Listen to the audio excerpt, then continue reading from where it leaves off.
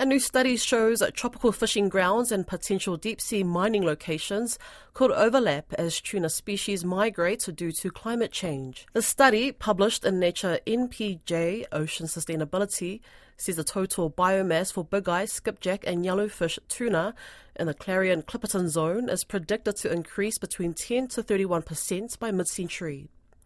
Potential deep-sea mining could also take place there.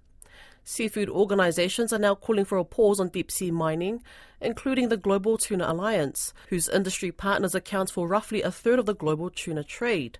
The lead author of the study, Diva Amon, speaks with Caleb Fotheringham. We know from previous modelling that tuna are migrating eastwards in the Pacific Ocean, away from many Pacific small island developing states' exclusive economic zones into the high seas and eastward.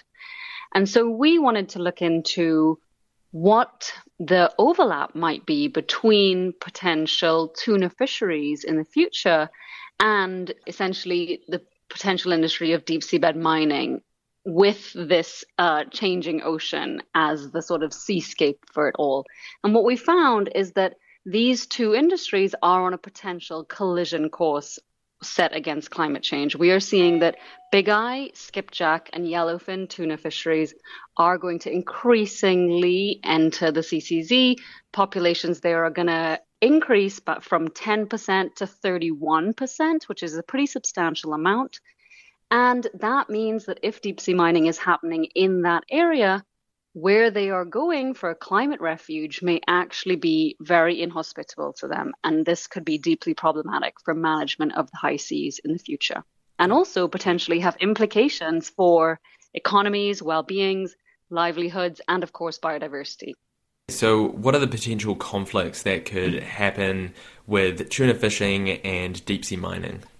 There's a few potential conflicts. So first, there is the issue of the impacts to fisheries from deep sea mining. So we know that deep sea mining would generate two plumes from the actual mining activity. And one of them, we're not sure at what depth it will occur yet. It could be at the surface, it could be a few hundred meters down, it could be at the deep sea floor. There are no regulations to determine what depth that will be put back in. But that plume will contain sediment, it will contain water that is of a very different chemistry and temperature, and potentially small pieces of metals. And that plume could essentially have quite an impact on tuna, perhaps impact its feeding, its breathing, its vision, increase the fish's stress hormone levels, and cause potentially illness or migration away from the area. Then we also know that mining is going to be really noisy, very, very, very noisy. And so again, that could result in physiological and behavioral impacts on tuna, as well as the prey that they depend on, because of course this is a connected ecosystem, right? And then we also know that this plume potentially, as I said, could contain metals, some of which can be toxic. And that could actually become incorporated into the deep sea food web and end up entering our seafood supply. And even if there are only low risks from this accumulation, it could still have a negative consumer reaction. So there are potentially, as I said, implications to economies and so on for Pacific small and developing states or coastal Pacific states that fish in the area. And lastly, there could actually be physical conflicts. So we know that if deep sea mining occurs, there will be an increase in the number of vessels in the Clarion-Clipperton zone. And that could cause a conflict with fishing vessels in the area. And these impacts could end up changing who can be able to participate in activities there, probably with fishing vessels ending up squeezed out, perhaps. And that could end up having further knock-on effects on biodiversity. So, for instance, we know that tuna are responsible for these really complex relationships with seabirds where they help each other feed in the high seas. And so, again, things like that could be impacted. So really, there are a lot of potential conflicts here. So obviously, deep sea mining is such a new industry. There's so much unknown about it all. Mm-hmm. Could it be possible that the effects that it'll have on tuna fishing could just be quite small? So I think that answer will depend on the scale of the mining and how the mining takes place. And we don't actually know how the mining is going to take place. There are estimates And those estimates look to be incredibly damaging environmentally. And then in terms of the scale, again, yet to be seen, but the scale that we're looking at is essentially going to be one of the largest exploitative activities in the ocean, stretching, 1 million square kilometers from Hawaii to the coast to the exclusive economic zone of Mexico.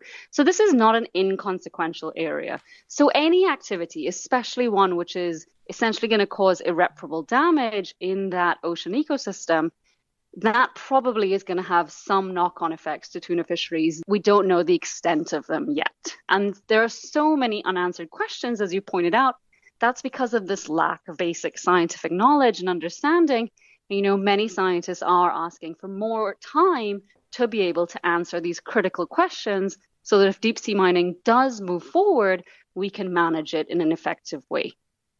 And it seems like seafood groups, it's almost off the back of your study, have called for a pause on deep sea mining. Yeah, exactly. So recently there's been a statement released from a number of seafood industry groups, and that actually includes the Global Tuna Alliance, whose partners account for 32%, a third of the global tuna trade, and the Sustainable Seafood Coalition, which represents about 45 seafood organizations. So these are some pretty big players in the seafood industry and fisheries.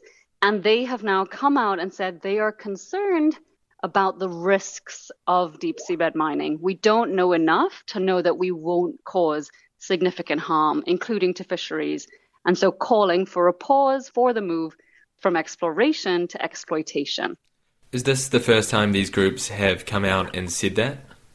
Exactly, it is. So previously, some years ago, the only fisheries organization to have made any statement on deep seabed mining was the Long Distance Advisory Council out of Spain, but no other fisheries group has. So this is a pretty big deal that many of these seafood industry groups have now expressed caution, and caution to the point of calling for a pause or a moratorium.